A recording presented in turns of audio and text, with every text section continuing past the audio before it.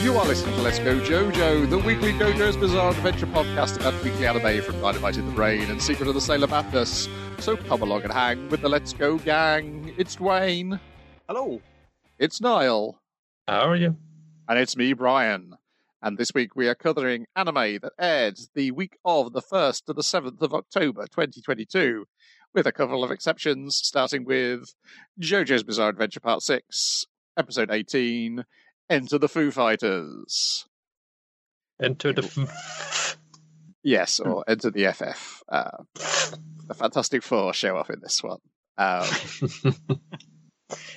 big old twist. Does anybody have... Didn't agree with a stand user? Okay. I'm trying to think if anybody's powers in this have any relations. I guess the closest might be Foo Fighters and Hydro Man.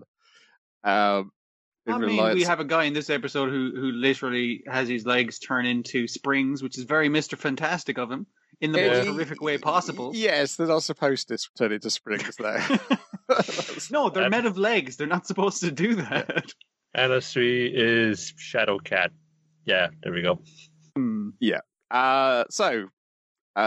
FF, as we last saw her, had the top of her head sliced off, or partially sliced off. Flip-top head, as my dad would describe it as. Cut to the pineapple all the way. It's just like, one bite. And she's in the fighting Kenzu, our Feng Shui master of assassination, and his very diplomatic Dragon's Dream stand. I'm gonna miss that dragon. That dragon's great. Well, I mean, I don't think we'll see him again, but it did seem to be implied that even though the stand user had died, the dragon was still lingering around after it. Yeah. But I suppose like he was died. He's completely fucked up. Basically, he was certainly dying when he just like kind of fucking folded up into that bucket and rolled away. So because it's bunting, not Dragon's Dream. He was like, he's pretty all right. Don't want to see him like fade off like into the sky and see his ghost appear in the clouds. Oh no! But we've seen stands survive the deaths of owners before. We've met stands who we've never met their owners. And as fucking Foo Fighters is the stand and the stand user at the same time. We get that in the little thing. Is like the stand Foo Fighters, user Foo Fighters. It's like, it's plugging the USB lead into the USB lead as it keeps going around. So for bulk of the episode, FF's main concern is got to get me some water so I can heal myself and take care of this guy. Because as they're like bleeding from the gap in their head, it's Jolene's kind of like, I'm not so worried about that, because the good news is they're not bleeding profusely from the hole in the head, because that's bad, because FF needs some water. Yes. But in a very Mr. Bean-esque manner, things go incredibly wrong for FF in an attempt to get this water and the hose she's chasing. And she ends up sat in the electric chair, and the hose switches the electric chair countdown off. That part is very Mr. Bean. I don't think I've ever seen a Mr. Bean where he cuts off his own arms to fit inside a hose pipe, but it sounds like a good one. No, this is more fucking like Final Destination shit, like, you know. It's very that, yeah. The first one, that's kind of scary, but then just like as it progresses on, you know, and different people fucking are cheating death and getting payback, it's just like, oh no, she's gonna fucking put her hand down the fucking sink and is gonna eat it. No, wait, no, the steak that's gonna fly. No, wait, she's gonna fucking. I just keep thinking, oh, this is how they're gonna die, but it's just like, no, because it keeps on going. And it's just fucking slapstick comedy classic. But this is Foo Fighters is absolutely going to get the electric chair, but the thing that keeps kind of throwing is like, oh fuck, there's a timer on it. I'm going to get up. Ah fuck, my belt's caught in it. Ah fuck, my shoe's caught on it. It's just like, I've been dive kicked into it. Ouch. Yeah. So Kenzo thinks, I got you. And then Dragon's Dream is like, well, I probably shouldn't tell you this, but I must inform you that Foo Fighters did manage to get some water, because you're in your 70s, you've been running around a lot, and you've sweated like an old man. And she, in fact, used this water to create a mirror. So where you think you're standing in your safe area, you're actually standing in your dangerous area. Whoops. And, this allows them to get him into close proximity to Foo Fighters as the electric chair goes off, and she grabs hold of him and electrocutes him. They both get the chair. Yeah. And then Anasu is like, well, that's that taken care of. He doesn't want to help FF because he's only here to help Jolene. That was the deal. That wasn't the deal. The deal was I helped Jolene. Not... Yes. But Jolene's having none of this, and she rushes down the stairs towards the electric chair. Like similarly down the stairs, like falls falling, down the stairs and hits the stairs and guardrails at multiple points. And I was like, coming to save you. Yeah. That's so loud. Because she's realised that Kenzo has in fact survived. As has FF. Still, yes. The dragon's still floating there, but more importantly, the reflection of the dragon was also still floating there, which means both of them survived the electric chair. Yes. She made the fucking scorpion from Mortal Kombat, the harpoon, and the fucking stay down there with someone trying to kill you. Nope, he got us out of the way of that, and she fucking jumps and fucking gets his, like, he does his thing where he's gonna put, like, if one reached down your throat and fucking stimulate time, but his fucking manky foot then gets stuck in there. Because he's mangled as fuck after being electrocuted. Yeah, he's it's worse that one of his shoes has fallen off and he's kicked Jolene in the mouth with his nasty old man toes. He gets him like right in there, She wished she'd have died. But it's okay. The threat wasn't to kill him. It was just to reach in this puddle because Foo Fighters are still a colony of plankton here. They're still alive. Just get that little drip back into the corpse that Foo Fighters is riding around in, and everything will be a-okay. And also, Diver Down was inside Jolene's body this entire time and reassembles the guy's legs and turns him into a mockery of Tigger from Winnie the Pooh. Yeah, it's horrifying. The most horrific version of that you can think of. And I did like the dragon going like, dude, why the fuck did you jump up on this guardrail? And he's like, dragon, come back to me. He's like, you're moving away from me, buddy. I don't know what the fucking tell you. Yeah, it goes on with fun. It's the two old fucking men, like comedy bit. It's just like fun. Hey, what you doing here, big W? You're moving away from me. No, you're moving away from me. No. Yeah. What if we had like a Statler and Waldorf like constantly bickering, but like one of them you could see internally and then externally what has been done to his bones, which is most unusual because they are puppets. But yeah. Nearly falls into the bin. Beyond recovery, no fucking shit is the caption. And anything else I'm thinking of is the next episode that I accidentally watched, and then I realised, hang on a second, I'm missing a bit of this story, and then went back to watch this episode. Find a creepy little man. There is a little post-credits thing. It's like, hey, that guy's got the bone, but we already knew that, so yeah. We got to get the bone. He's a good villain, an interesting power. I like the power that is neutral towards you, which we just saw in Dragon Quest as well. Yeah, with Kilvern and his Reaper.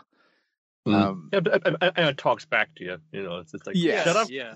I'm meant to be impartial. You're ruining the whole thing. And it's actually like helping out your opponent because it's like, you're not telling how I work. I'm supposed to be impartial. I can't be impartial unless I explain how I work to your opponent. Yeah, that was a really good bit of writing and a weird power. A lot of fun. Then we've got Cyberpunk Edge Runners, Episode 7, Stronger, in which David has learned none of the lessons of the previous episode as we skip forward in time a bit. And now he's juiced to the gills in cybernetics. Like, everyone points it out to him. He's like, yeah, I know. What are you going to do? It's like the Season 2 reboot all of a sudden in Episode 7. I'll tell you what exactly it's like. So, it's exactly like the Cyberpunk 2077 video game. Change discs. It starts off with a prologue story which ends in tragedy. And then you get to the main game where you're taking jobs, and the very first job they're doing in this episode, he's taking that job from the person who gives you your very first job in the Cyberpunk 2077 after the prologue part. So the Wakako woman who's ringing him up, she's one of the fixers who you do jobs for in the video game. And then the second half, when he goes to meet, I can't remember his name, the guy Faraday. Faraday, the fixer who's working on behalf of Militech, that is, I can't remember the name of the bar, but it's the bar where you constantly go to in the video game. Yeah, Haven, Afterlife, something like that. Afterlife, yeah, that's the one. Mm-hmm. Yeah. So yeah, this episode is the most like the video game, I would say, in terms of. I mean, like it also has the video game thing of it's like, yeah, do check for traps when you're going through the enemy base. Yeah.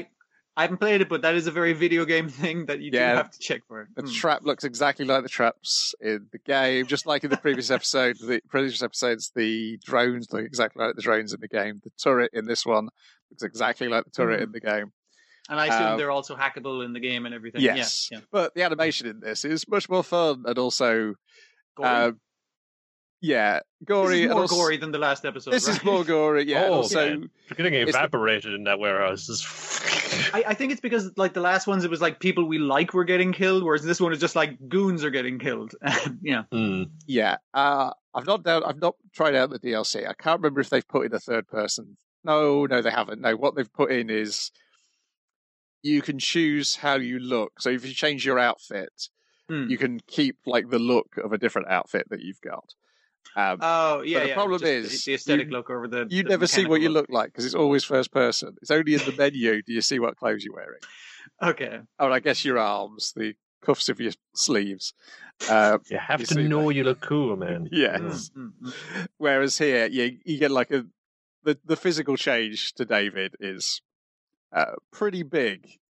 He's like loaded on the like big add-ons to But eventually he had Main's legs. arm. And then it's just like, well, now I gotta get the rest to match it then. And I got my tiny little head. Have one big arm, yeah. Also, Rebecca's got new arms as well. She's got like arms the size of her big hands. Entire torso. Really? Yes. Yeah. It's like Frankie's hands. Yeah, very much so. At one point, she's using one as like a little spider to ride around on while they're at the outdoor bar that they tend to go after the missions. It's cool because it's basically like David is literally finds himself in the position of Maine, while that's only happened very recently, as far as I can tell in the thing. And they're just like, fucking Maine would have liked this, but it's like, but people think you're cool now, David. This guy signed on because like, I want to fucking do a team up with David. He's so cool. And it's just like, wow, I'm in the position that I was in. I'm in the position of leadership that I was joining before. It's just like, this is, But he doesn't seem to show any inclination to, despite everyone pointing out, it's like, dude, you probably have a bit too many mods. You're probably going a bit too far. You're getting a little twitchy in the arm there. I'm fine. I'll tell you when I've had enough. Yeah. What could possibly go wrong? So the first half is like a very simple mission, which has got the Maelstrom gang, who, again, they're in the video game. And then the second half is we got a little bit of like the downtime. We're in the bar. We get Rebecca hopelessly flirting with David, who seems completely oblivious to it. So she's like, I'm going to have to change my tactics. I'm sorry. You might. I've seen people like her a lot as a character, but like he's not into you, dude. You're going to have to try. She's a little goblin. That's why. I mean, like some people on the internet, because I've been on fucking Twitter and shit, that they're absolutely into the little goblins and her specifically. Well, when you gotta love a gal who fucking just customizes her guns in the same sort of like very lurid color scheme as her hair and things like that, She's very good thematically, and I saw someone saying it's like, on one of her tattoos that she has "Dick" written across her leg, and it's like, no, she's PK Dick. It's very obvious with its references. So David gets the call from Faraday, and they're still trying to get the information from Arasaka. You got a good hacker on your new team. Oh no, man, she's taking some personal time for herself. Okay. Well, he doesn't say anything like David doesn't identify his special deep dive hacker, but Faraday's like, you want to get her back in line, and David's like, you know who exactly the fuck it is, and I've been trying to dance around it because it's like, don't mess with Faraday. It's going to be bad, but he's still going, I'll take the job. Get her back in just for one last heist. Then that'll be it. Yeah. Sure. And she's just one keeping things in because you get the sense that everyone else has died around her, but he's somehow still stuck around, and spoilers, but you can't met him. He was this very very empathetic and very kind of starry-eyed kid, and then now you just kind of see him all. Now he's just one big, hulked out dude. But even though he's a big hulked out dude, I'm still worried about him, and I don't want anybody to come near him or kill him. So while I've been kind of having just kind of sitting there doing nothing, I've actually been going out and seemingly on a vigilante rampage, like hunting down and just exploding the heads of anybody who was getting close to the information I found in your man's brain. Yeah, Yes. because according to the Faraday's guys, like the information was wiped, but there's no way that exec would have wiped it or had the chance to wipe it before he fucking broke. So it's just like, okay, that was done by one of their squad, and we know who the fuck did the deep dive. So yeah, I guess she's got like she's in the middle of like a very tender moment with David, right outside town to watch the stars, and that. Just going in for the embrace fund and saying, I won't leave you, baby. I'll be around forever. And then she must have like a Google alert set up because like her eyes just go zoom and it's just funny. It's privy to this meeting going on in cyberspace of them mulling over all that. And like her going over her backstory with David, I thought was like maybe not clunkily handled, but like a little less elegantly handled. But then they had lots of little moments like where she's looking at him drinking a beer without getting the hiccups or whatever like he used to because he doesn't like fizzy drinks. It's like because he's different now, he's changing, and is he the same person that innocent starry-eyed kid that she initially found herself drawn to? Yeah, so we learn that she's the one survivor of an experiment Arasaka were doing to create net-running children who they could send into the old internet that was brought down by Horatio Bartboss. To try and recover some of the information. Like it was like 78% of all information was lost or something like that. Yes, yeah. In the video game, you find his body in a junkyard. I think very close to where your body ends up in a junkyard at some point in the story. Small town. Yes, you can choose to go back there and pick up the gun which shot you. Yeah, so the video game is like it's a big Arasaka plot in the video game as well. But when you play through it a couple of times and you do like the sub-story stuff, at least I started to notice there's another story going on in the background, which is probably pulling the strings of what you think is the main story in the foreground. Okay. And it's like a big corporation, so many fucking like opportunists in it. It's just like this one possibility of all these plots are kind of going on with each other, like in two orbits or in parallel to whatever other plots got going on. I mean, it's a big company; they've got a lot of departments. Yeah, and they talk about rogue AIs in this episode, and that's the suggestion of what's going on in the main game as well. Is that there's a rogue AI pulling the strings of all these corporations, and indeed you, the player character, by proxy. Yeah, like it doesn't make her out to be some special thing because she's the only survivor of this secret fucking thing. Like these were just random ass kids they were experimenting on. They might have run this experiment several fucking times. Yes. Or multiple times at once. Like they were just that particular department's version of it. Yeah. It's something to do with David as well. There's this you see he's got like a prodigious like affinity for cybernetics. Coincidental. Probably not. So you see some kind of product or offshoot of some other thing that got going on. We're going to make a bunch of kids, and then they're going to be fun, like maybe a modern industry for cyborgs. Or just like after him in the same capacity, he's just like this one-off, and it's just like he's on their radar now. We gotta get him in and then see what's under his hood and sequence. Well, they cut me up and fucking did all sorts to me as well. I don't want that to happen to you either. Yeah. So I'll be the fucking like the real villain here. You want to be the tough guy, but I'll make all the fucking hard calls when it comes down to it to protect you from that. And what I assume will be an important piece of information is Doc, the Ripper Doc friend of David, asks him, "What are you trying to be, Adam Smasher?" And David's like, "Who's Adam Smasher?" And he's like, "Let me give you a little potty history of Adam Smasher." Wow. Like as Lord Umsco, like the way he's talking about it, it's kind of like this thing was cool as shit. He's interested in this, which is why he's excited to lower dump on David. Yes, Also, he's one of the villains in the video game as well. So it's like, oh, you'll see him here. So I was like, can they kill him here? can he also die here, or does he have to stay alive so you can kill him later in the video game? I think this is taking place before the video game, from what I was looking at the DLC information. Because I think the DLC, the one character from the anime who appears in the 3 extra missions is Falco.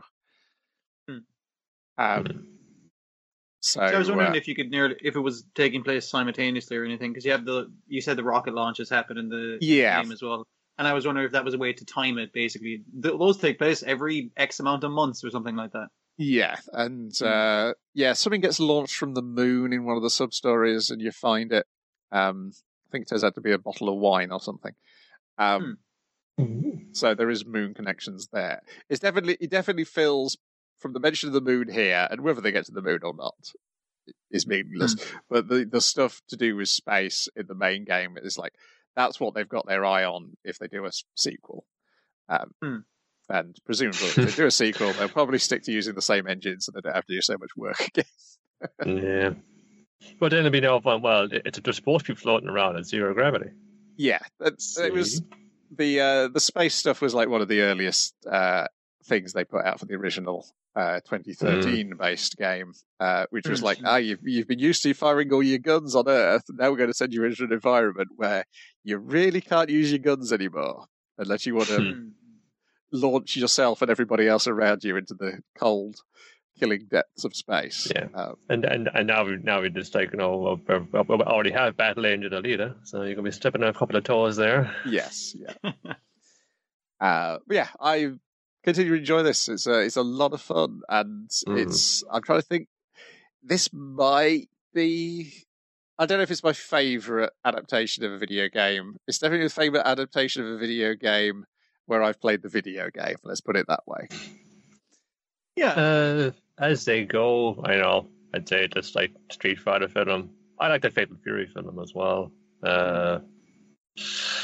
Yeah, well, no, these things are few and far between. They do have a bit of a rep, but what I like about this one is it's not so much that it's adapting like in Street Fighter or whatever, they're adapting the main characters into a different story. We're adapting. We have all these assets for backgrounds and for places and for how the world works. And we can just adapt those for a different story involving completely different characters. And every now and again, a character from the game might show up, but they're not the focus of it. Yeah, which I assume is like how the Rage of Bahamut relationship to the game and the anime is. But I've never played the Rage of Bahamut game, so I can't say whether I get the same sort of thrills I'm getting here. Then, on to things that actually aired this week, because we've got a lot of stuff to talk about. We do. Dragon Quest, The Adventure of Dai, Episode 97, The Tear of the Gods, and also The Tear of the Bryans, as he was watching this, as I was getting big Going Merry saves the Straw Hats vibe. It's super that, yeah. It's that later on, and the earlier part where all the balls are hitting him in the face, I was just like, yeah, get his ass. I was just like, like punching the air. I was like, fuck up that guy. The air is fucking like the attacking and just going complete stab berserker as fuck. Just get him, guys. Fucking punch him in the dick. Yeah. It was very satisfying, and then very sad, and then very beautiful. It was It's such a good fucking show. It does everything so fucking and also it's like, that's what the ending animation's been about this entire second half of the series. You now understand the metaphor. Yes. So the Tear of the Gods of the title is Gome-chan, and that is how, after Vern is like, why the fuck are you still fighting me, lads? His thing was like, they're beyond my understanding. These humans are just attacking me like wild beasts. Crazy as shit. And they're like, if we kick your ass, then the field is down and we can go all around the world and freeze the fucking thing. So all we got to do is just and Dai just hanging on to him, just trying to stab him more with the same sword. Well, because he's like, okay, we got the swords through one of his hearts, so we just keep on attacking. He can't heal himself up. It's like the three of us, me, Pop, and the sword. Also, Pop learns one of the techniques that Vern's been using against them constantly. Because, you're supposed to get hit by Kaiser Phoenix and then be instantly fucking immolated. So, but he's seen him do this multiple times. It's like, now I know the trick to it because I'm a fucking genius. But he says that way less cockily than that. Yeah. He does. Well, he's more like surprised. He's like, I am a genius. It shocks him even. So it's like my sword is staying in there. So it's the will of us three. And it's like, okay, well, fuck that 10-minute time limit. I'm just going to send the bombs off now then. And then Leonie's like, no, we can't allow this. Well, initially everyone in the balls is like, Yes. please let my body move, come on. And But that it glowing ends spot with where Leona. she was hit glows, and then all the balls start pounding him in the face.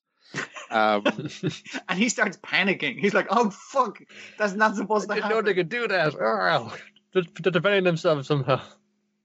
So he's like, okay, there's clearly someone moving the balls around, fucking with me. Who is it? It's that ball. And he shoots his I-beam at it, and it's Leona. But it's not Leona. It's what's hidden in her brassiere, which he very rudely rips open to get at. That's very rude. Don't do that, dude. But Yeah. he's the villain, after all. He is. Yes, it's Gome-chan, who is a magical item known as the Tear of the Gods, and then they have a big debate as to whether he's a magic item or a person.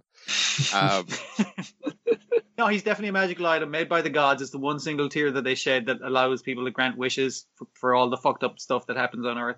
So like, if no, every time in the series you get your ass out of Dodge for mysterious reasons, that was why. yeah, but Dai's like, nah, he's been my friend since I was a little kid. The fuck are you talking about? No, he's a dude. He's Gomichan. Yeah. And also they were like, hey, well, we weren't wishing on it. We just got out there. And he's like, yeah, if you knew, he's like, well, if you knew it was a magic item, you could have wished a proper big wish and dealt with it. So I'm going to squash this before you get the chance to do it. Which is kind of, brings about his own doom, because he's bursts Gomichan, sending bits of Gomichan flying everywhere. Which, when it was just in his fist, it was a lot harder for Dai to get in contact with Gomichan and make that final wish, as Gomichan and him have a tearful farewell, as Gomichan explains. Well, I'll be reincarnated, and I'll be reincarnated in the time it took for you to make all the wishes. And I've been with you for years, so I won't be back for years. I'll be back in a decade, but I won't remember you. Because I'll be an item, then I won't be the person. Because he's trying to do multiple things, like explain how he works, explain it's like, oh yeah, when they were trying to find the magical golden slime, that's like the legend of the Tear of the Gods been corrupted. Yes. You wish for a friend, and that's how I turned into Gomichan. And very, very cute, very adorable fucking stuff. Yeah, I might have one, and I may have just enough power to grant you one more wish. What do you want to wish for, Dai? It's like, I wish all our hearts were united. And it works. And they call out across the world to everybody they've met to warn them about the problem. And then it's like, yes, there's another hero here, and it's the fake hero from the start of the show. I was waiting for them to come through. They didn't die! Because as soon as they said, fun, but one of the pillars is on the frozen continent. We don't know anybody on the frozen continent. We do, of course. The last time I saw it, they formed a fake party where almost got nuked for that thing. And they can do it, man. The damn wizard, they got a full loadout. They can handle it. Yeah, it's like it's the kind of innocence of Dai as a kid, like wishing for a friend, and then the innocence, the kind of purity of him as a thing of, I want to unite all our hearts as one to solve this fucking problem. And I'm just like, that's fucking beautiful, man. It like Pop's great, but you get why Dai's the fucking hero. It's great. Yeah, and like, he was ready to the guy's shoulder as well. Well, if after this everybody hates me, that's fine, because everyone will still, be fucking united at one cause, and I'll deal with it. But, if we do this wish where we can unite everybody and they don't hate me, then that's even better. Yeah, they also make the point that the gods deposited the Tear of the Gods on that island specifically because it was free of humans, and so it was free of like human adverse and stuff, because there's only monsters on that island. Yes, there's pure-hearted monsters lived on that island, as opposed to despicable They're only humans. bad when they get hypnotized by the Dark Lord. Exactly, monsters aren't inherently evil. Yeah, it's a wonderful episode, and I was bawling by the end of it, because it's got that elation thing that always gets me, of like, we're doing it now, lads. It's so well done. And then that thing at the end where like Dai kind of turned back to him, I made a wish, and he's like, fucking what? That's bullshit. And then the shot of the Vern Palace like silhouetted like a Gomichan, I was like, oh my god, it's so fucking well done. Yeah, it's fantastic. He is getting slapped next week, isn't he? Yes, there's 3 more episodes left for him to get his ass kicked. Oh boy, I look forward to it eagerly. But at the same time, that separation anxiety. Oh boy. Like the difficulty in not wanting to talk about this like last week, because we moved the time scale a little, but like I'm glad. I just like that means that I get to wait a little bit until I watch like last week's one, so I can draw this out a little bit longer. I'm well, okay with. Diet and Pop and the rest of them, they're all good lads and lasses. You know, but we got some other good lads back. So they got to shoulder their burden. Yeah, and we got a good boy in Spy Family, episode 13, Project Apple, which is time to buy Anya her dog. So we go you to promised. the Strix Run pet shop, where they will purchase a war dog. They're trained as guard dogs, but like because Anya can hear the thoughts of anything, the dog going like, "Check me out, I'm really buff," and there's one Doberman just fucking like just flexing at her. It's just beautiful. There's a great they keep doing it in the background as well. Yeah. It's like, ooh. Yeah. They are the most weirdly human dogs. And they're like more human than dog who's got psychic powers. Yeah. Like one of them sitting in the what's it, the Bancho kind of pose, like the little squat, which is like dogs can't do that. But it's great. Yeah. Any of those dogs would have made a wonderful addition to the show, but no, they are just there for a joke. Obviously, our guy is a big fluffy boy. Lloyd's whisked away on an important mission, so you're and Anya covers for him. They go to the an adoption fair for animals that's taking place in town. I loved her going like, "Why didn't Lloyd bring us here first? It's full of puppies and stuff. This is perfect." It was just kind of like the guy going like, "Well, they're not these trained attack dogs. Like you could try one of the puppies. That's probably fine." Yeah. So they're like, much better. Yor gives Anya one rule: you got to stay by these dogs. Don't run off while I go and talk to the experts about what will be the best dog for you. But then she sees two of the terrorists walking the bomb dogs across, reads the mind of one of the dogs, who for some reason has the image of Anya's family inside its head, and so therefore, being a good girl or being inquisitive about the dog, what's going to win? She's like, I can't tell Yor because she won't believe me, or I've got to reveal they got psychic powers. So therefore, I've got to follow this dog on my own. It's up to Anya to save the day. And we learn on Lloyd, because Lloyd's getting like brought back to HQ, where he has to impersonate the head of a terrorist organization in order to trick a guy to give him information. They're worried because it's like, holy shit, they've trained bomb dogs to take out the foreign dignitary, and it's just like those are worth like one cruise missile each, and it's like, no, they've just gotten a bunch of dogs that they're going to strap bombs. Yeah, to. It's kind of dumb, you know. It was dumb even when it was funded by the military. Yeah. And the terrorist cell is basically a bunch of lads being bullied by one man with a knife.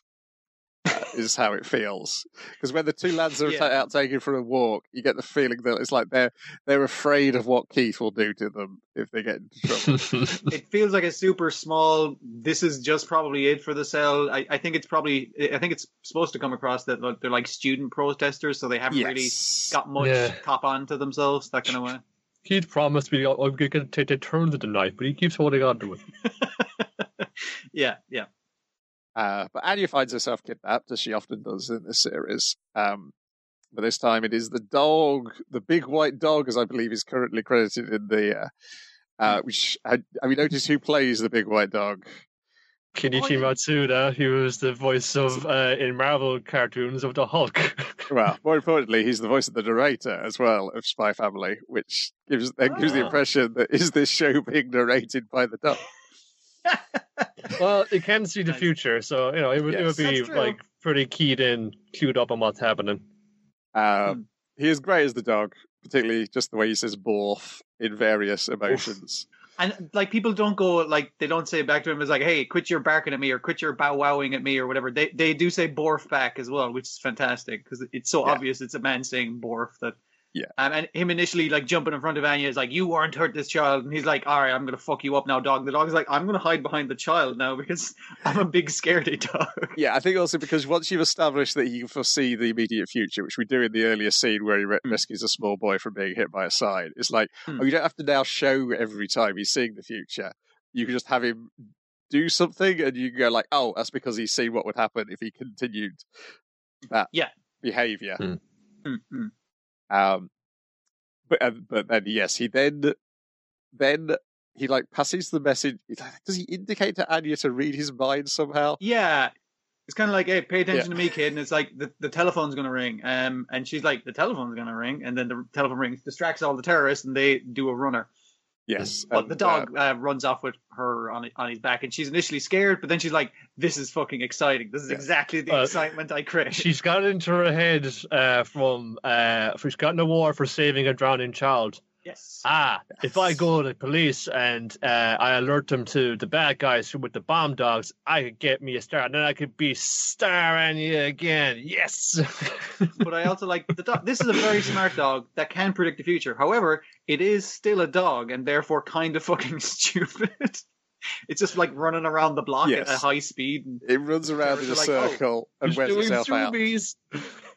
Yeah, very much so. So they get caught again, but this time Yor has been following them because they ran straight past the adoption show. Yes, and she's been pursuing them, and she kicks the biggest terrorist who was about to grab Anya. It's very satisfying when she makes someone ping pong around the place, which she does very often. But yeah, I did also appreciate her panicking at the dog show and like jumping into the rafters. Yes, ninja. To take in the fucking situation. And then when she jumped down later, like one guy saw her and went, what the fuck? And just appeared out of nowhere. And you can just watch his reaction for the rest of the scene. It's very funny. Yeah. I almost forgot to watch this. And I was like, oh, is this a sign of this be the thing I should drop? And then I watched it. I was like, no, I can't drop this. It's so good. But now that has the dog in there, you know, if you think, I got to set up here at 3, and then the dog comes crashing in, and let's just gotta set it back up again. Oh. And the action's very good. And it's like the dog. She's not immediately riding on the dog's back. He grabs her by the hood of her coat and then drags her down the stairs initially before. And he swings her onto his back, but she's not riding him like a horse initially. She's just hanging on for dear life until it gets exciting, and then she's riding him like a horse. Yeah, it's more of the action you demanded, and probably some of the higher level action animation that it's had. Yeah.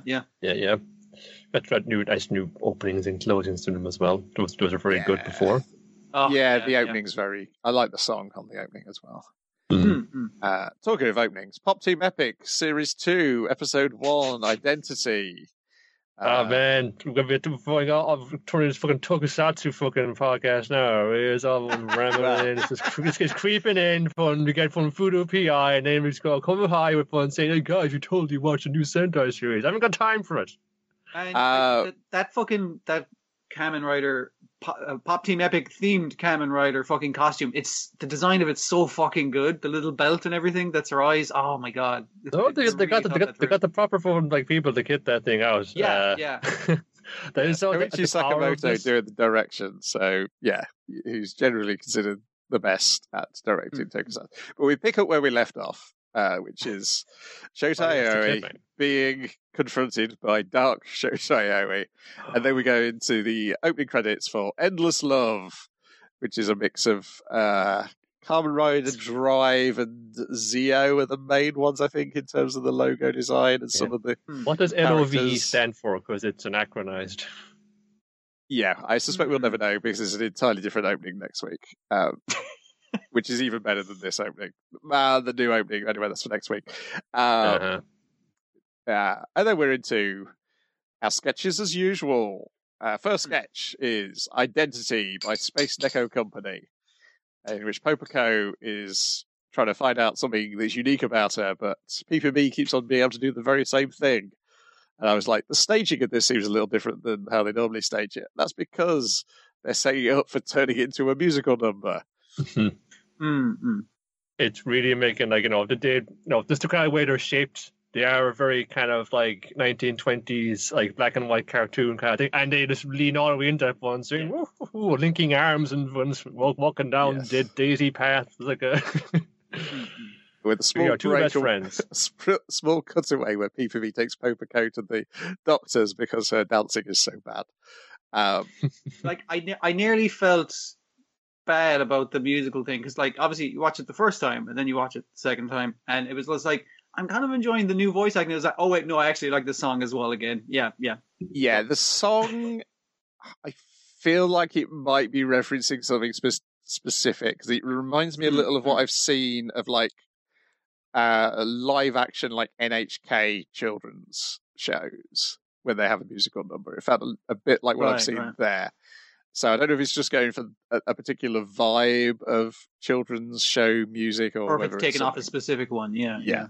Unfortunately, this is not on High Dive, so this time we won't have good subtitles with references explained. Instead, you get occasional lines where you go, was that really the intention of the spoken line in Japanese on the Crunchyroll translation? Yeah. Yeah. With the tiny amount I learn each day, it's like I do pick up the occasional meaning of it, and it does, like, over time start to bug you. Yeah, the PP Me Man sketch, which we'll get to, I think has the most clumsiest lines, where I really could not get what they were going for. Then we get a press conference from Space Neko Company again, where they're addressing their return. There's another Space Neko Company sketch where it's about them being recognized for being in Pop Team Epic. And then we a lot of this is like, Awesome Matter did to this as well. It's like, I didn't know the anime would be this popular. So how have you been dealing with it? And I think it's like the difference between being like famous in a specific niche, like being famous online. It's just like, that doesn't mean you're famous in reality. Yeah, but then we see why they've been recognized for being in Pop Team Epic is because they're standing in the street with a big banner which says Pop Team Epic on it, wanting to be recognized. Yes. Pop Team Epic for food. Then we get our first new concept for this season, which is Pop Team Epic B-Side, which is a boys' love version of just a Pop Team Epic sketch played pretty much exactly how it is in the comic, or it has already been done on this show. Two boys. But 1,000% more hair flicks, though. Yes. I have trouble deciding, was this better with the women or was it better with the men? This was the toughest one, because I'm like, which did I often compare them, like, which did I enjoy more, Yeah. They both just go for it, really. Yeah, I think it's like, you get a sense of that we have this at the very end after the credits, like the kind of I guess there's something like just the parents just kind of just like chatting for fun, saying, "Oh man, I haven't seen you in years. I could wait together again," just fucking chatting away, and like they just like I looked at it with it, and I made the little reactions then of them too. The little stock animations they have for it. I hope they do that more. That was wonderful. This one, yeah. Oh, it's good, yeah. No, I mean, you just get a sense that everyone's saying, yeah, we're going to go for this. And it's one of those things that gets around everyone saying, hey, man, you've been a pot epic yet? Fun saying, no. Fun saying, oh, man, you got to do it fun. This is the most fun days we're ever going to do. I swear to God. Fun saying, oh, yeah, I got to do that. Mm-hmm. It gets you a bit of rep for certain people. Everyone's saying, oh, yeah, you're really cool if you've been on Pop Team Epic. You're like you are of some renown if you've made your way onto it. Yeah, I think so. Then there's Kamikaze Doga show up to do some. We've got throwing away your preconceived notions. I can't remember how that ends. She's excited to throw away her preconceived This is going to be notions. fun. Yes. Throw that away. Throw that the fuck away. That's it, yes. It's very short, so. It's very short. Then they're brainstorming how to make Pop Team Epic funnier. This is Kamikaze again. Yeah, it was a good one. And then a rabbit says it would be Pop Team Epic if it was funny, and so Popoco shoots it in the head. And then they answer letters on their radio show, which is also Kamikaze. And then we get Akbu. Now, this is a stained glass fortune telling. The contents is not as important as the fact they're using the style they've been using the past couple of years on some of the music videos, where it's a 3D environment, but the items in the 3D environment are still two-dimensional. No, it's like, the way the guys in like South Park and shit like that are rendered in 3D, but like with flat shapes stacked on top of each other. But we can spin the camera around and make it look ugly as sin. It's great. Like this part wasn't ugly enough. It just makes it even uglier in the best way possible. I was thinking more like Paper Mario. That's the exact same thing. And you were very cognizant of the fact that whenever, it just like you turn left, whoop, you turn right, whoop, whoop, yeah, these are just like two-dimensional little paper cutouts. Then another Kamikaze Doga sketch where the girls are in the forest in a Blair Witch style scenario, but they're being pursued by a chocobo. We got the Final Fantasy rights. What are we going to do? Blair Witch. I think that would be the best thing. Yeah. It is a similar thing. I think that's why when me and Robocop, the manga, is some of a torchbearer of this. We gotta have that at the commercial time, like no fun. What we do is we be very earnest and saying, "No, you just like do whatever the heck you want with it," up to just like falling short of outright insulting the license holders, or sponsors, but do anything you want with it. Okay, I've certainly got the joke in PP Man. It's not the translation; it's me reading it. I've suddenly realised what the line, "You're going to have to save Scum this one." Yes, it's a gamer term. It is a gamer term. I assume that's what it meant. Like, because she's tied to some train tracks, I was thinking Red Dead. It's like, yeah, you're fucked in this situation. You're going to have to go back to the prior save. Yeah. Gotcha, guess. So PP Man comes down to save Popo who's tied to the train tracks and refuses to save her. Thanks, Captain Hindsight. That's Space Echo, as is a rap that Popo does about being friends. And then we go to our ending theme. I didn't look at what the name is. I know the first line is "Let's play a game with our fingers." I mean, that applies directly to because the reason they're best friends is because she picked her up first in a gacha, I think it was. Yes. Yeah. No, I'm just messing with you, but then it's just wistfully staring at the frame picture. It's like, I remember that day. Fucking tear. Fucking, yeah, nice. Yeah. And then we get the Welcome Haters segment, which is where the voice actors chat. Actually, I think it might be or PPB's Room. I think it may change titles depending on each one. It is. Like, I did enjoy the women talking, being so excited just to work together again. That was lovely. Yes. But then the old men complaining was also very funny. So it's a tough choice. Yeah. So it's the women are voice actresses from Melancholy of Haruhi Suzumiya, and the men are. They work together on Legend of Galactic Heroes, amongst other things. All of them have worked together on multiple things, but I think those are the reasons you'd pair them up. Your Horikoshi, he's a good dude. He's Vegeta, after all, amongst other things. When I was going through his listing to see what he's worked in, it was like Vegeta, Vegito, Gogeta. Yes. That guy from freaking Case Closed. And it's just like, that's it, basically. Just that over and over again for ages. Yeah. And obviously in this show. Yeah.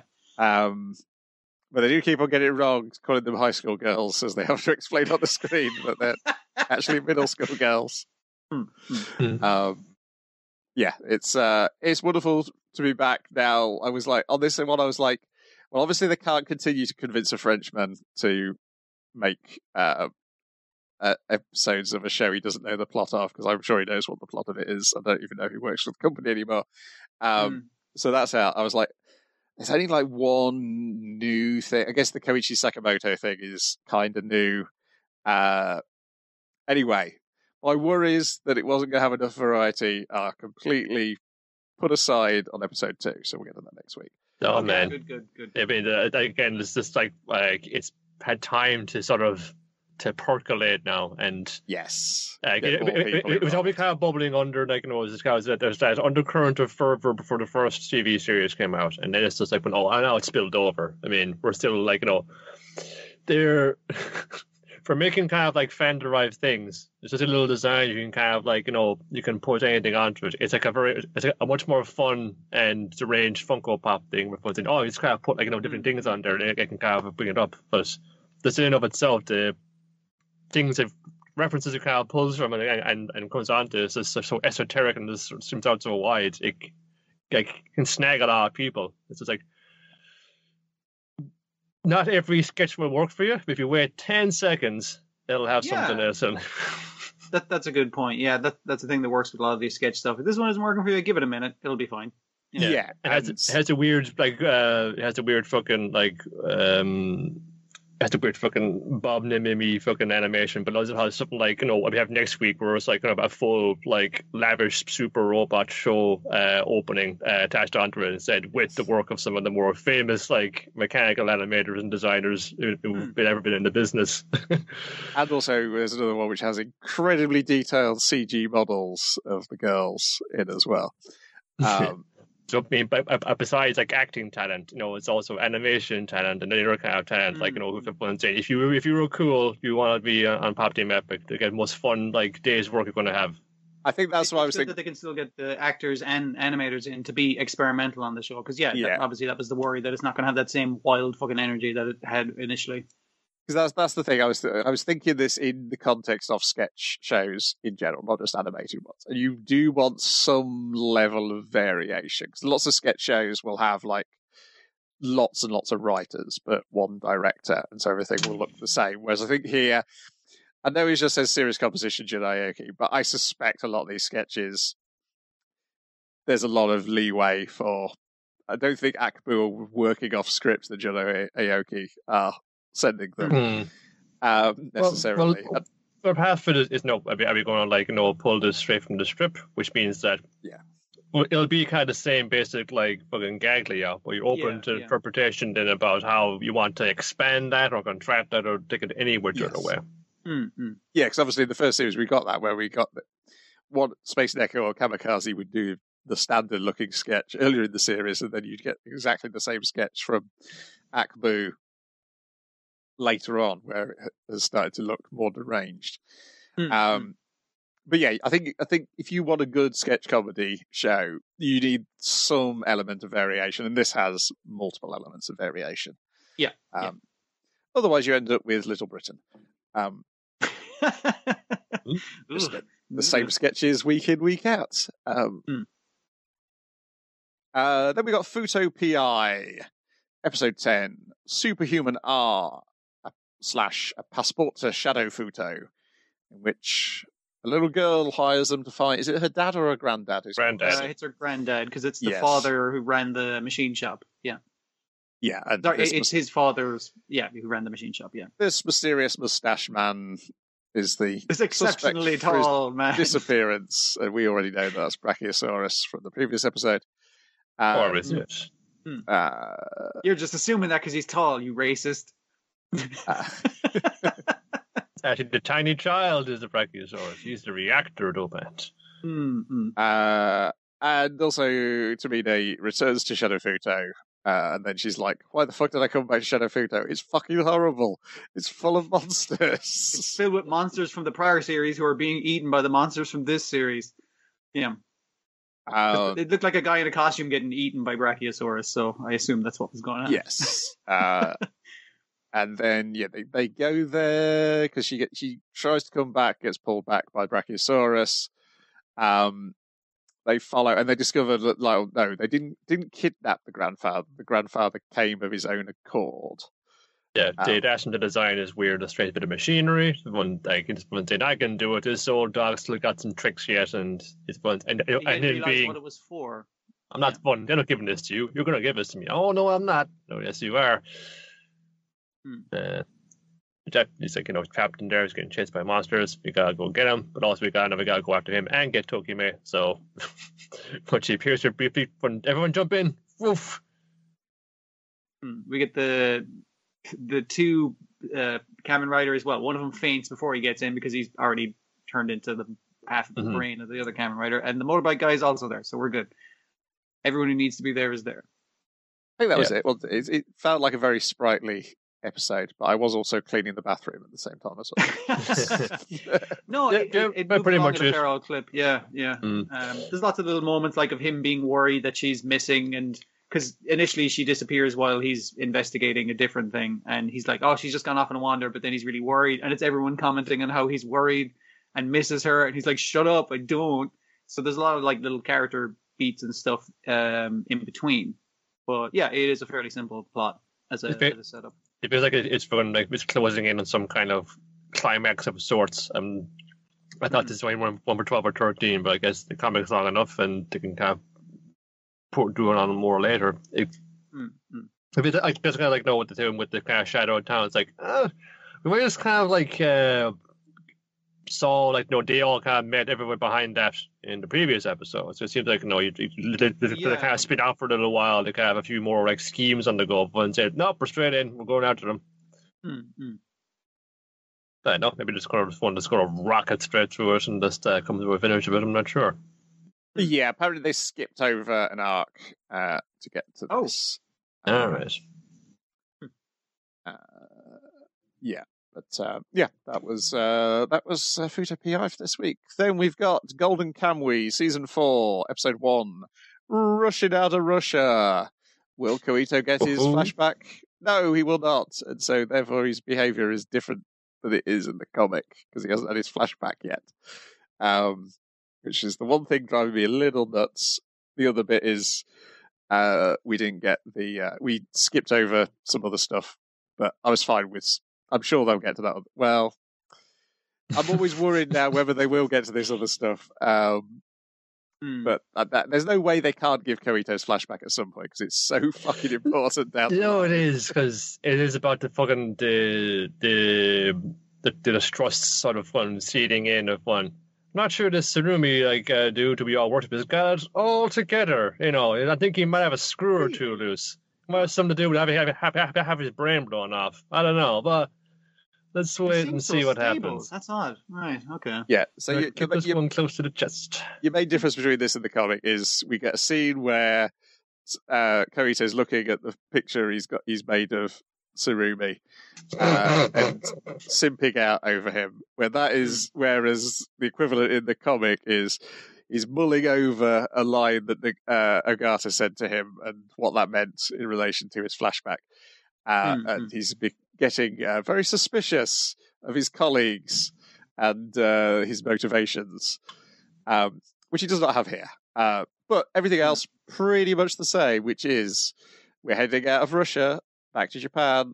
Oh my goodness, stop off for some food. We're getting shot at. Shirayashi gets shot. Sniper. It's got to be Ogata. It's that fucking Ogata. I'll fucking bet. But they shoot Shiraishi through the leg, and it's kind of like that's a classic sniper thing. So when you go out to try and save him, they get you, and they're after he's after you as Urba. So do you know the tricks? You put your hand up on a stick and he shoots it off. It's like, okay, he's still there. I did like that. Give me your hand mirror. And my what? It's like, oh my god, no wonder your face is so fucking dirty. Give me my hand mirror out of the bag. Yep, everything seems in order here. Yeah. Shiraishi trying to get the dogs to sacrifice themselves.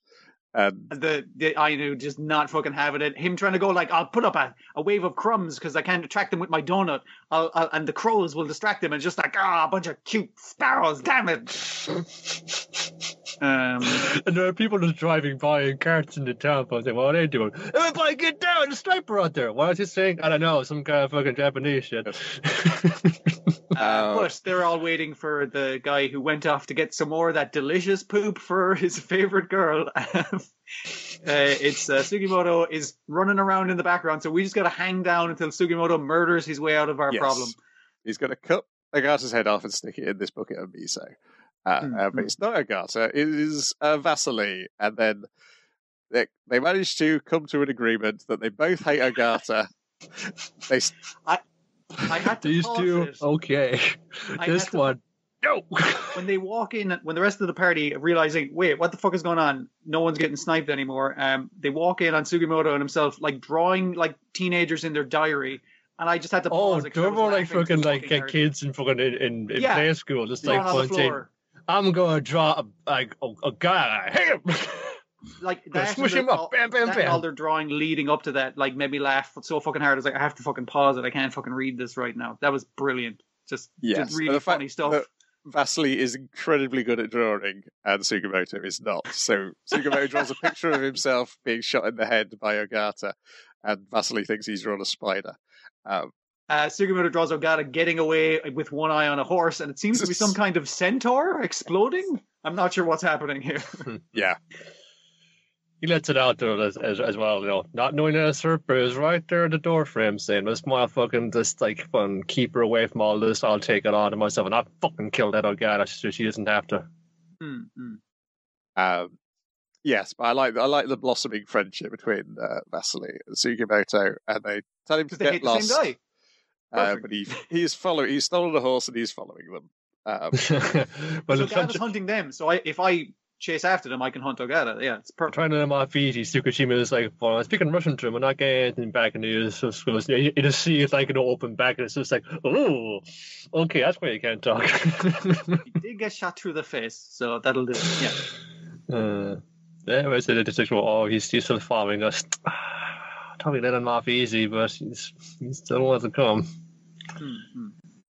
And then we check in on our ex-head jailer and Hijikata's group. He's now a detective. He's going to solve the crime.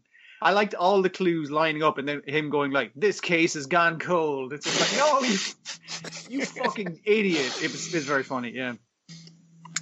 Oh, the fish that dude gave me, you know, this notorious poisoner we're trying to corner. He fucking trips and falls up, and let's go into individual little holes. Bloop, bloop, bloop. Like a trick shot in snooker or something like that. Like all of them just going into the various little holes in the ice. But like also we do get Japan's first figure skater appearing out of the woodwork. That amazing child, yeah. Yeah, so the problem is Hijikata and Ishiyama went in search of this infamous poisoner, and they haven't come back. So they send Kadakura and Kurowas to go and find them. And yeah, they follow all these clues. They get to a frozen lake. They discuss what this guy's deal is. He is obsessed with testing people's luck by randomly poisoning things and then seeing whether you die or not. This many of those are filled with deadly poison, and the other are perfectly safe. I want you to try them and see what way your luck is. And most of the time, people end up horribly poisoned. Yeah, the Doritos challenge, was it's a gateway to this kind of behavior. Russian roulette rebels. They want to get the copy one. Our ex-prison guard, now detective, I guess, recognizes his asshole better than his face. So that's going to really hamper his investigation. Yes, because he apparently smuggled in some wolfsbane into the prison. No, he assumed it's like, I always search his asshole for drugs because it was after he'd got the wolfsbane, because we see the wolfsbane scene. Yeah. And it was like after that, then we had to search him every time he went out of the prison to do. And the guy's like, if he stubbed poison up his ass, he'd die, you idiot. Yes. You didn't have to search it. And he's like, all those years.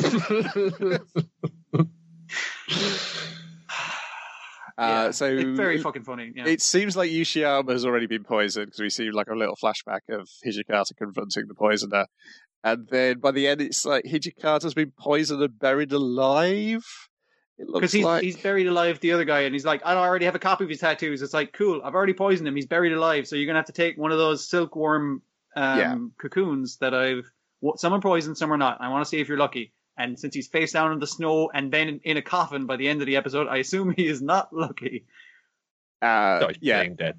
Yeah, and then he disguises himself and tries to poison Kadakura and Kurowas by getting a load of sprats, because he can't catch salmon this time of year. He's poisoned one of them in the mouth. It's a poison which will stay active in the mouth of the fish.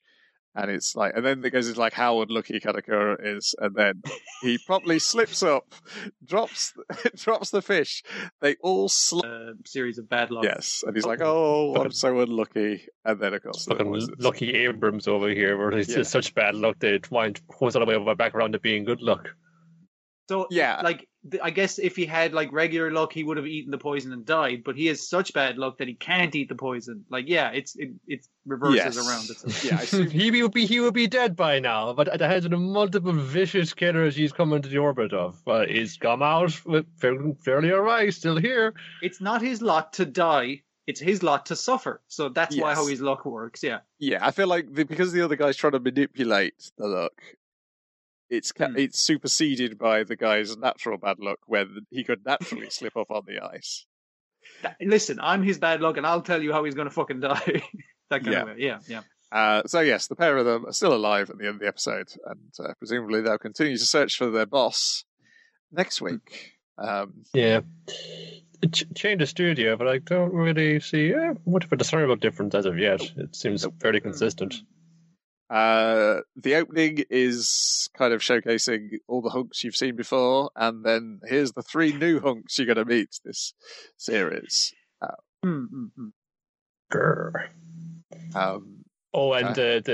as well, like the ending animation as well. It's like I the wanted posters and newspaper clippings, and you can kind of alludes to here's all the freaks you're going to see in the rest of the series as well.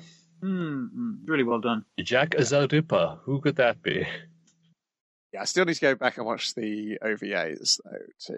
Or I guess I could just read the bits of the comic that fill in those gaps. Yeah, that too.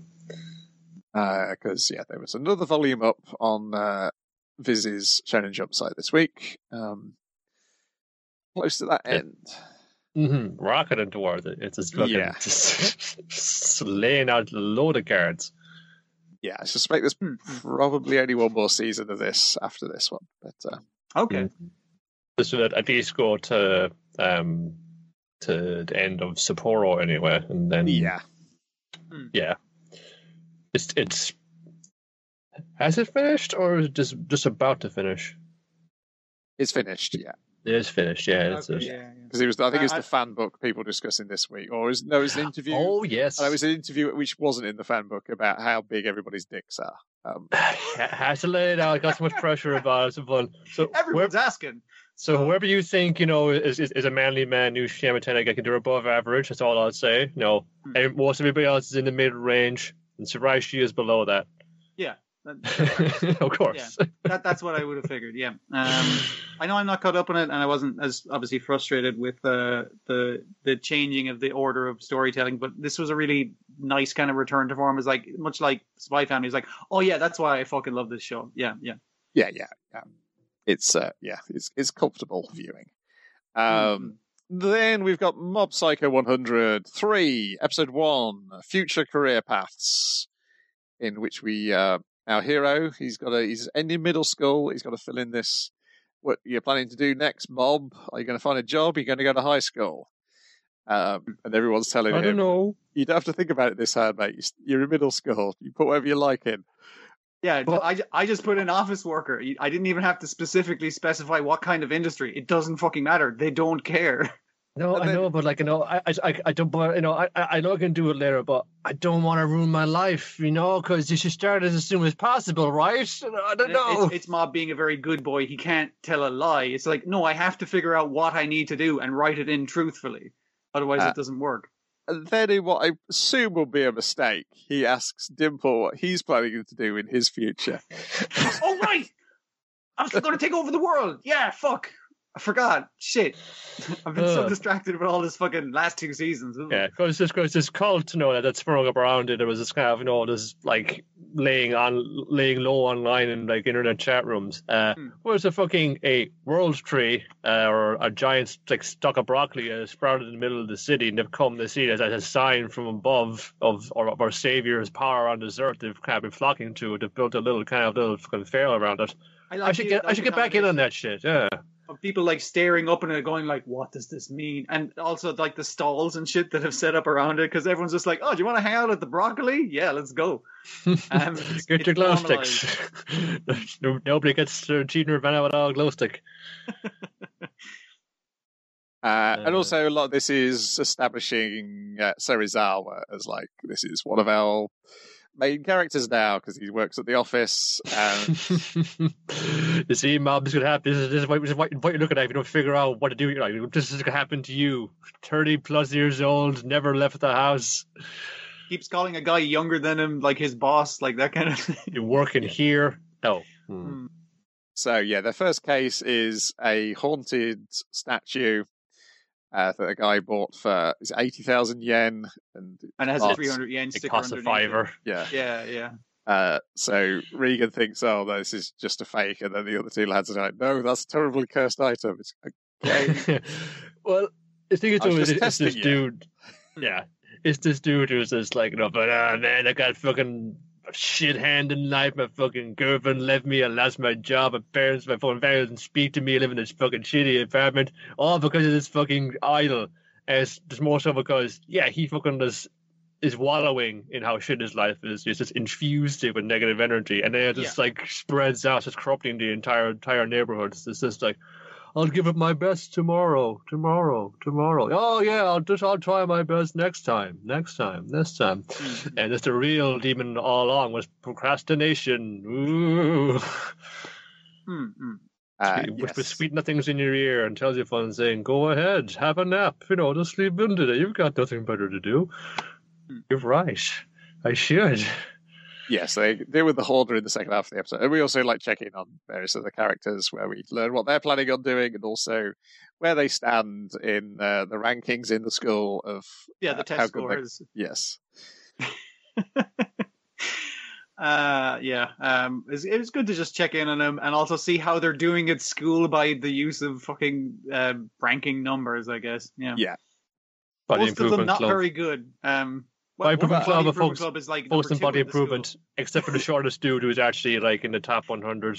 He's doing all right. He's been higher than that. Do well for himself. Yeah. I mean, they're all going to do well for themselves. They're all fine young men. Yeah. Yeah. The one with the shaven head is rank number 2. He's going to be a vet, and the one who wants to be a manga artist, but don't talk about him wanting to be a manga artist. I think he's 34. But yeah, the rest of them are not doing great. That's okay. They've got plenty of physical jobs in mind.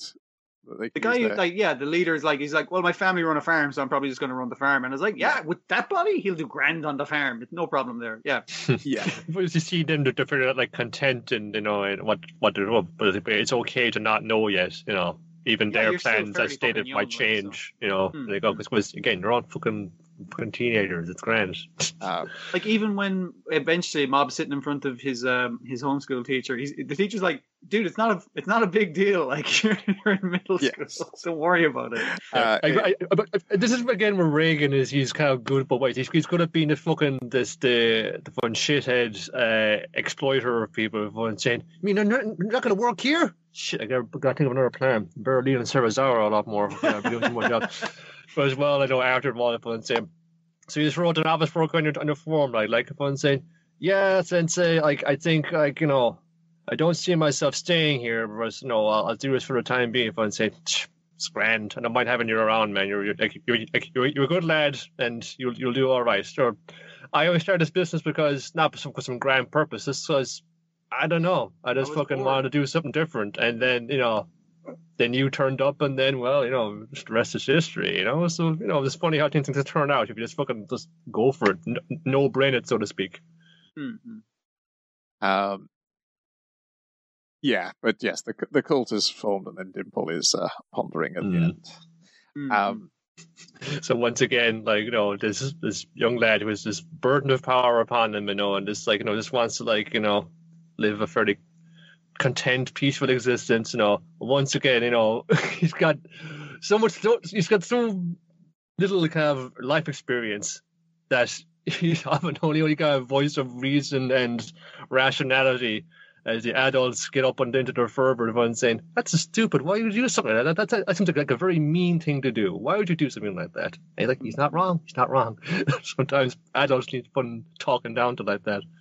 I loved it when they were dealing with the guy whose internal shittiness had manifested itself as an evil spirit infecting the town. Had not infected Mob and our new guy in the office with the spirit, but with his negativity. He's just like, "Man, I'm 50 years old. I ain't fucking done shit." And Mob's like, "Oh my God, I need to fucking figure this out now." And the other guy's like, "Oh my God, I'm 30. I need to fucking figure this shit out years ago. It's too late for me." And Mob going like, "Well, it's too late for me. I'm in middle school and I still don't know what I want to do." I'm over the hill. Jesus. Yeah. They're both in exactly the same position. Broken down old man of 25. Yeah. Well, the problem is that he's a hoarder. It's not that at all, because they think they've cured him at the end, and he thinks he's cured, and then immediately falls into a bad habit as soon as they're back. Picking up someone's dumped shonen jumps or something like that.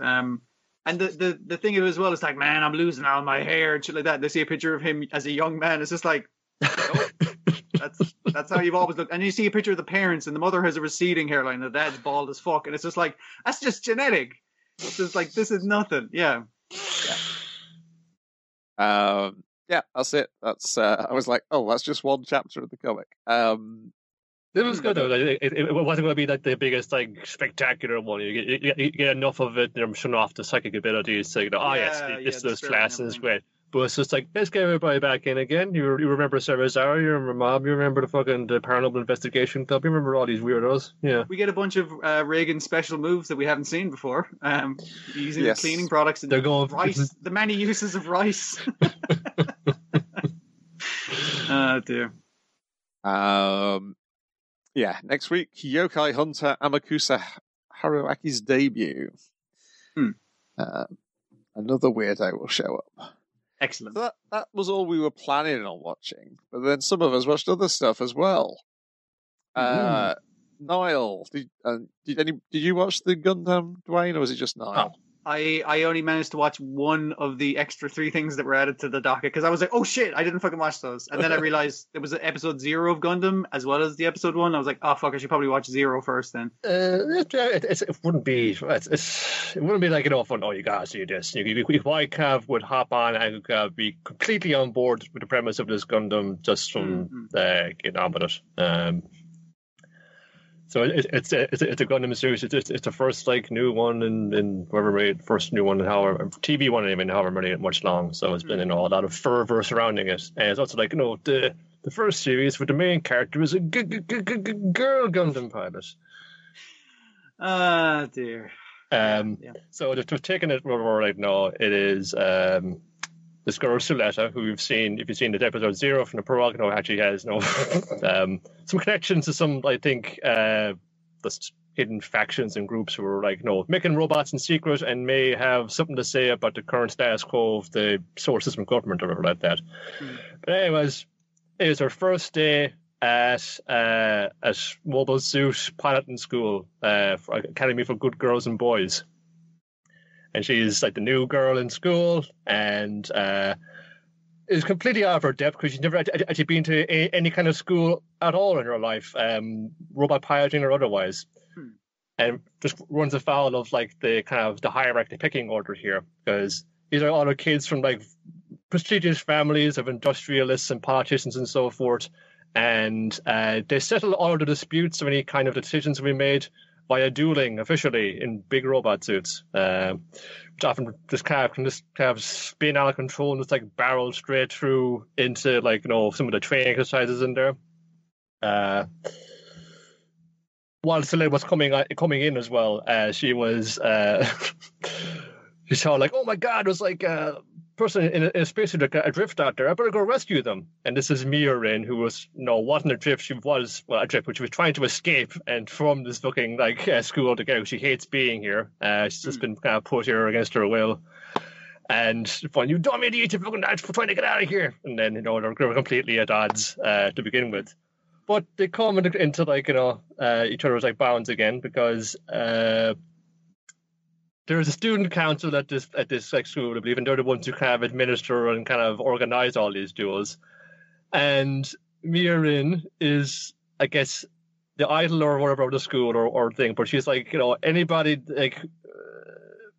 whoever is the current her duelist, they get to have her as their girlfriend or their trophy or their bride, if you will. And then Suletta, in her kind of ways, fun saying, I'll step in to defend your honor. I'll do it. And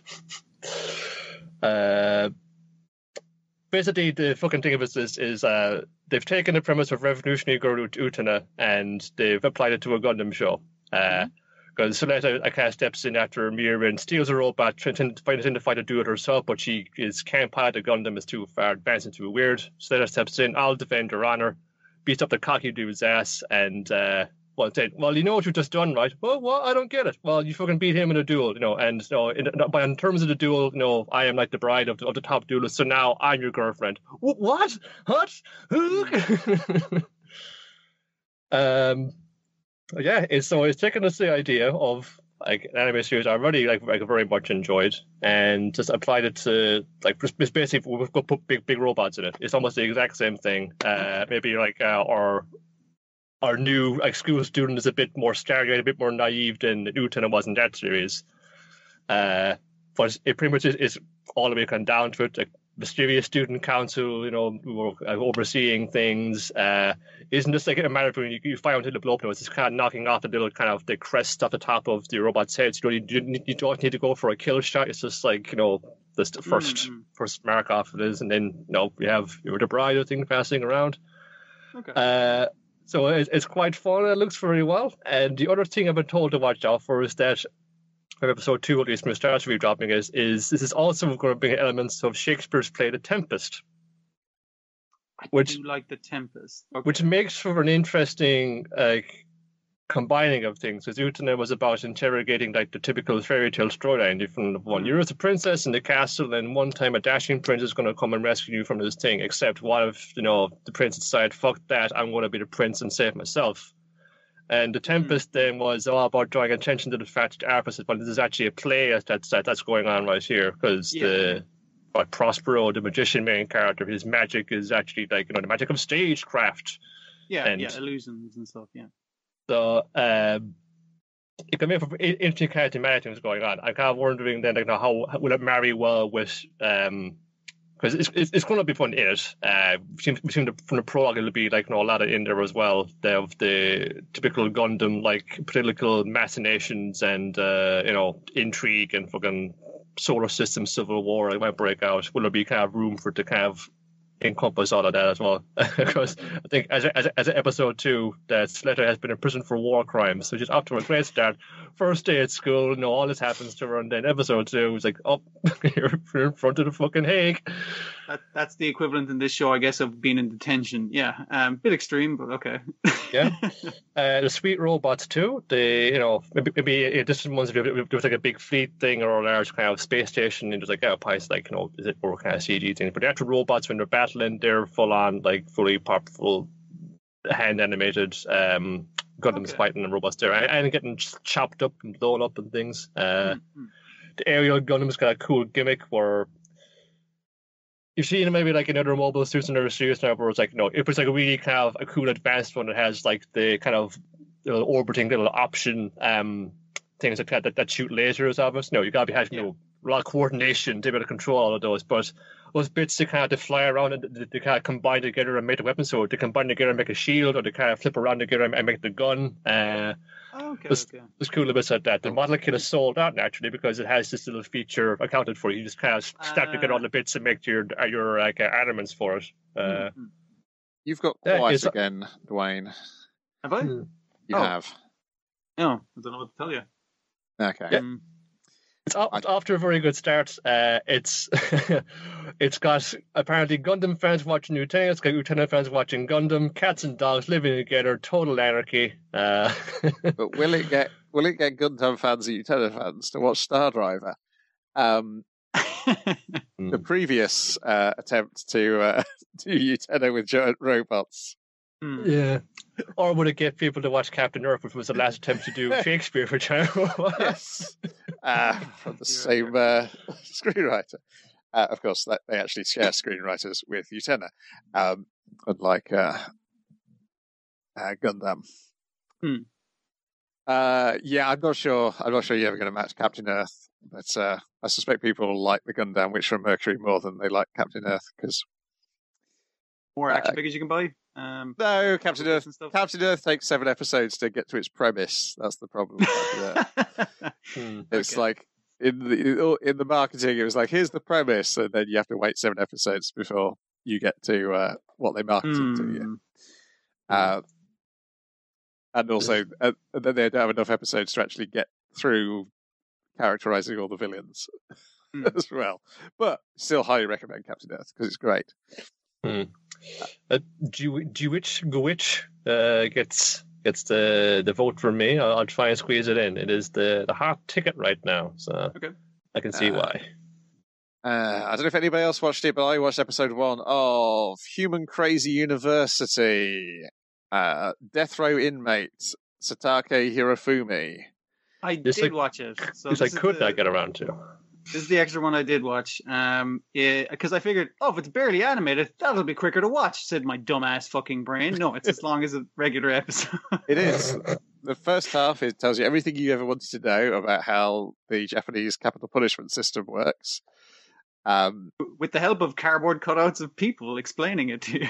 Yes, who don't make eye contact. And in the second half, after our main character, Satake Hirofumi, has indeed been hung until he is dead, but he has come back to life.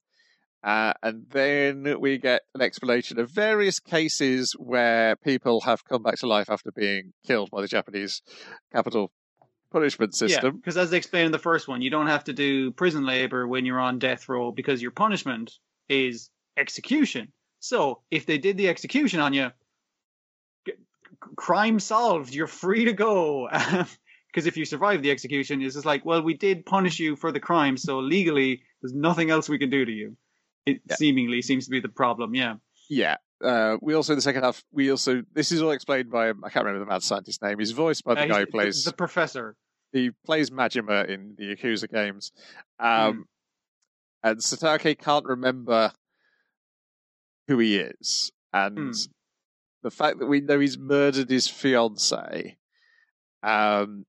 and then we learn that he can't remember who he is after he's died, and then we also learn in the second half that he has died multiple times before being sentenced to death row. So yeah, the scientist points out that you have a particularly strong neck, as is that prior time where a guy strung a wire across the road and tried to decapitate you on your motorbike, but you just ended up getting yourself injured. So your neck is very strong. But you getting strangled wasn't what killed you. You with your neck snapping on the gallows isn't what killed you. No. It's from that fish, the sea bream that you ate, because you're allergic to the parasite that is common in fish, and that caused anaphylactic shock. So the coroner identified death in you incorrectly, but because it was anaphylactic shock rather than getting your neck snapped. So yeah. Also, you've had, and he goes through a list of all the things that would murder any normal fucking person, including anthrax. He's had anthrax, but he got better apparently. Yeah. So yeah, this guy is a human bug, which is the Japanese title for this show. And Human Bug appears, and it would make sense. You could just call it Human Bug. Why it's called Human Crazy University is a crazy bit of translation, presumably done from the Japanese end. I think the Japanese translation, if I'm hearing what they're saying right, and also hearing the theme tune at the end right, it's like bug-eyed, and that's getting translated into crazy or something like that. But it just says human bug. It's just in English. No, but like in the theme, I think it was like human bug-eye, or something like that. There were. I don't know what. Yeah, I think it's supposed to be human bug. He's a bug in the system. Yeah, he's that's the system of Earth. Said, yeah. Yeah. If you want to translate it so people don't think it's human centipede related, call it Human Glitch University. It's a very strange show because it's not. You think it's a comedy from looking at it. It's not really a comedy. It's an educational show with a very weird premise, which is why everyone's drawn like their textbook illustrations. The other thing that made me kind of want to watch it was that opening where there's multiple ways of that guy dying, and it reminded me of the end credits of Captain Scarlet, and I was like, ooh, this does look like my jam. Nice. And also the suggestion that there might be other human bugs at this institute that they've moved him to while the government try to figure out what they do with the guy. It's statistically very unlikely, but this has happened before several times. Yeah. It's like technically they should let you go free, but that's probably not what's going to happen to you. But in the meantime, we can conduct experiments on you. And then but they also do point out like all these events happened in the past, so the accounts of them may not be entirely accurate. But these are the accounts of people who have survived capital punishment, but who knows if that was really the case. So I was Human Crazy University, and the other thing I managed to watch, and I think Niall did as well, based on his background, Akiba Maid War, Episode 1, Oink It Up, starting today, You're an Akiba Maid. That episode title made me want to watch it, but I did not have the time. I believe the title is a pun in Japanese in that the word maid is spelt using the characters for underworld. It just sounds like Maido, I think, or something like that. Because this is a show that does not hide its premise right from the start. It opens up with a flashback 15 years ago, or 15 years before the story takes place, which is 1999 is when the story takes place, where we see a senior maid arriving in a car. The junior maid opens the door for her, and then another maid runs down this alleyway with a gun and shoots the senior maid. And the younger maid, does she declare vengeance or just has vengeance on her face? Just has it on her face and saying, "No, boss! Just fucking gunned down by some stoolie here in an alleyway like a dog. This isn't the way you're meant to go out. We were supposed to go to the tap." And just her path is set then, and then cut dent and we're in Akihabara in 1999 at the height of the Maid Cafe boom. Oh, before we get there, we get the opening credits, which are also full of violence, but then it starts off like very dark, and then it becomes very cheery at the end. And I think the other important thing is, which I looked up on Wikipedia. So during the opening credits, we see like this very stern-looking maid in a corporate office with like a lion symbol behind it. That's because the very first maid cafe in Japan was in the Meiji era, called Cafe Lion, which was based on, they'd been to London and seen is it JJ Lyons Cafe or Jane? Yeah. So it's Lyons, Lyons in London, but then they turned that into Cafe Lion, the big cat in Japan. So yeah, maid cafes date back to the Meiji era. As like it's traditional. There's nothing weird about it. Gimmicked cafe, yes. So that's why the line symbol's behind that character in the opening credits. So this may go all the way back. There's also a character who, as of yet, though, their face is completely censored out. Yeah, that was also fascinating as well. And there, so hideous, you can't cover it up. What's our point of view character? The character, Nagomi. She's 17 years old. She's arrived in Akihabara. She's going to get a job, a pig-themed maid cafe. And there's another new recruit there as well. 35-year-old Ranko Manon, who seems to behave like she's just come out of the military. She's very dedicated. There's like, two other girls, they're no fun, like, the kind of fun. The pigtail girl and the gal, and they're very, like, very cheerful to the customers, but they pick them up and say, fuck out my way, newbie. Don't fuck up my tips, all right? Says, okay, Jesus. And that's the way it is in the business. You gotta be able to fucking just lose much of your humanity. You can put on that fake smile at the top of a hat and just get the punters in. That's the kind of business you're in now, girl. I don't know what kind of starry-eyed dreams you had coming into this place. Yeah, so Ranko is like very intense, is probably the best way to put her. And Nagomi is like too into the pig theme. She starts acting too much like a pig rather than a cute pig-themed maid when she's told by the cafe manager to go back and read the instructions again. As they're closing down, an otaku walks in who seems to be a messenger for whatever organization runs a group of these maid cafes, and they haven't been paying their sweets money in time. And so to make up for this, they've got to deliver this letter to a rival maid cafe, which they go and make the new girl take. And Ranko volunteers to go along, and they're like, and the other two girls are like, "Do you think we'll ever see them again?"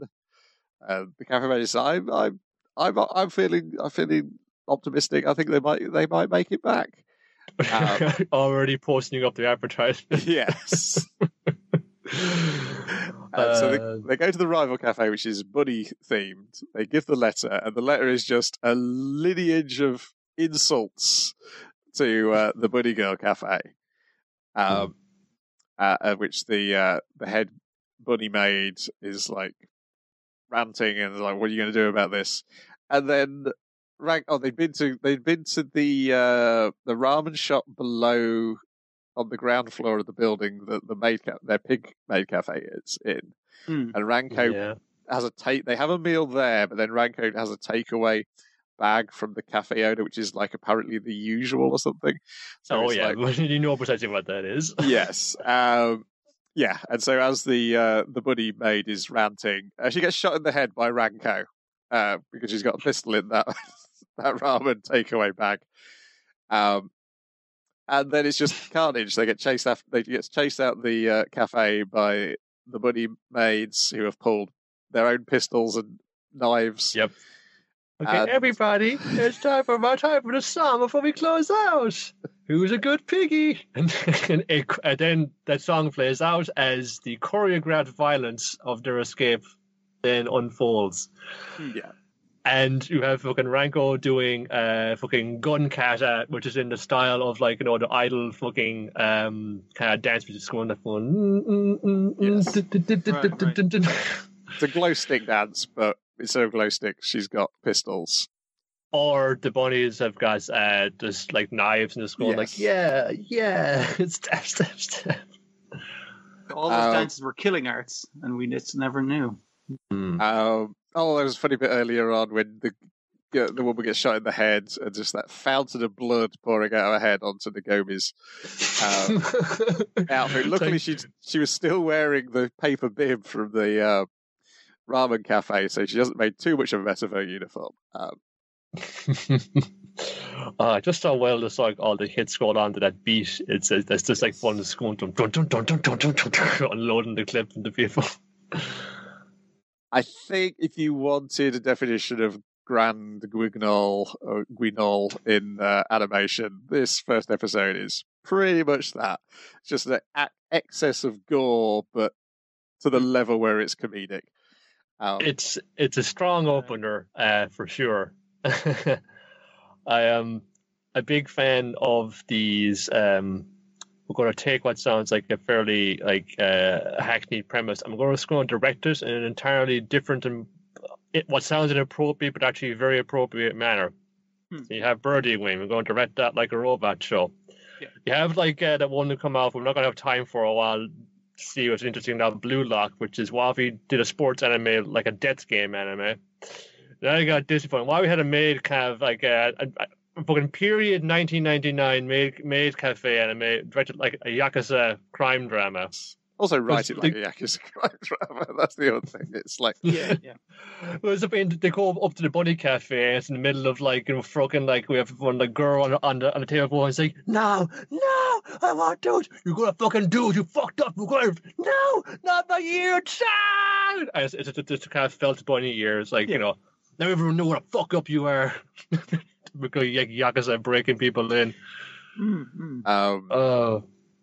Yes, it's down so strongly. I want where do you go from there as well? Exactly, yeah. Because there's loads of these different animal themed maid cafes in this area, and this Ranko you assume is the maid we saw in the flashback when she would have been 20, because they established she's 35 here. That's the other thing. They're like a 35-year-old maid.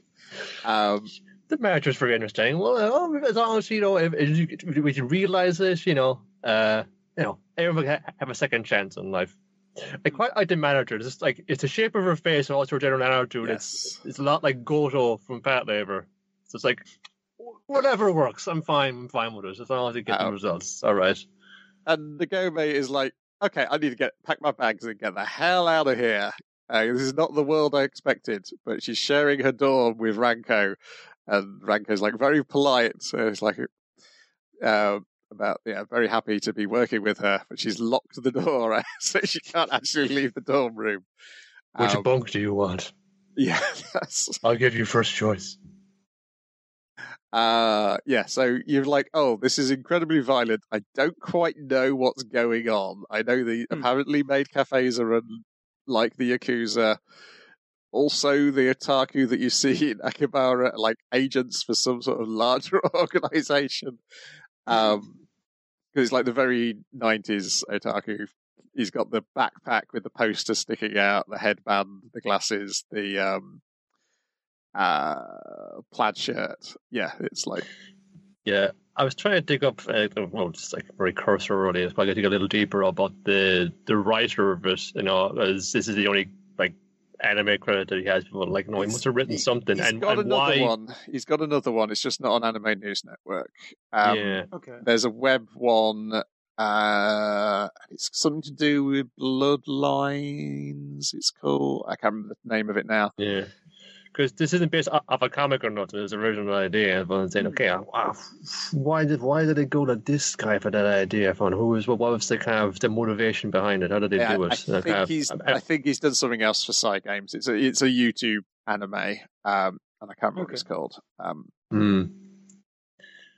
Just kind of wondering, just because it is this set. It is this period. I suppose that's when this phenomenon was probably pretty big, if not at its height. But yeah, it's kind of fascinating. It's just so mysterious and kind of unexpected, I just no fucking notion of this. I'd heard of it, and it's interesting that it was going to be set in that year. But it could be interesting. It's kind of looking back, more than 2 decades later, it could be an interesting thing. And it is quite interesting. That's not in the way I thought it would be. Yeah, but you like the directors of, I think, Chaika, Coffin Princess. They didn't. Oh yes, Soji Matsu. Yeah, he's good. I think it's a pretty solid dude. Because that's another thing that kind of surprised me as a fun saying light novel. What the fuck is this all about? But it was just like, this is one of those good light novels that actually just kind of lets you just kind of sit and kind of pick up the details of the word by itself, and just barrel on through it. Wasn't fucking like so couched in a video game thing. It had a magic system with rules, but it didn't fucking. It didn't fucking beat you over the head with it.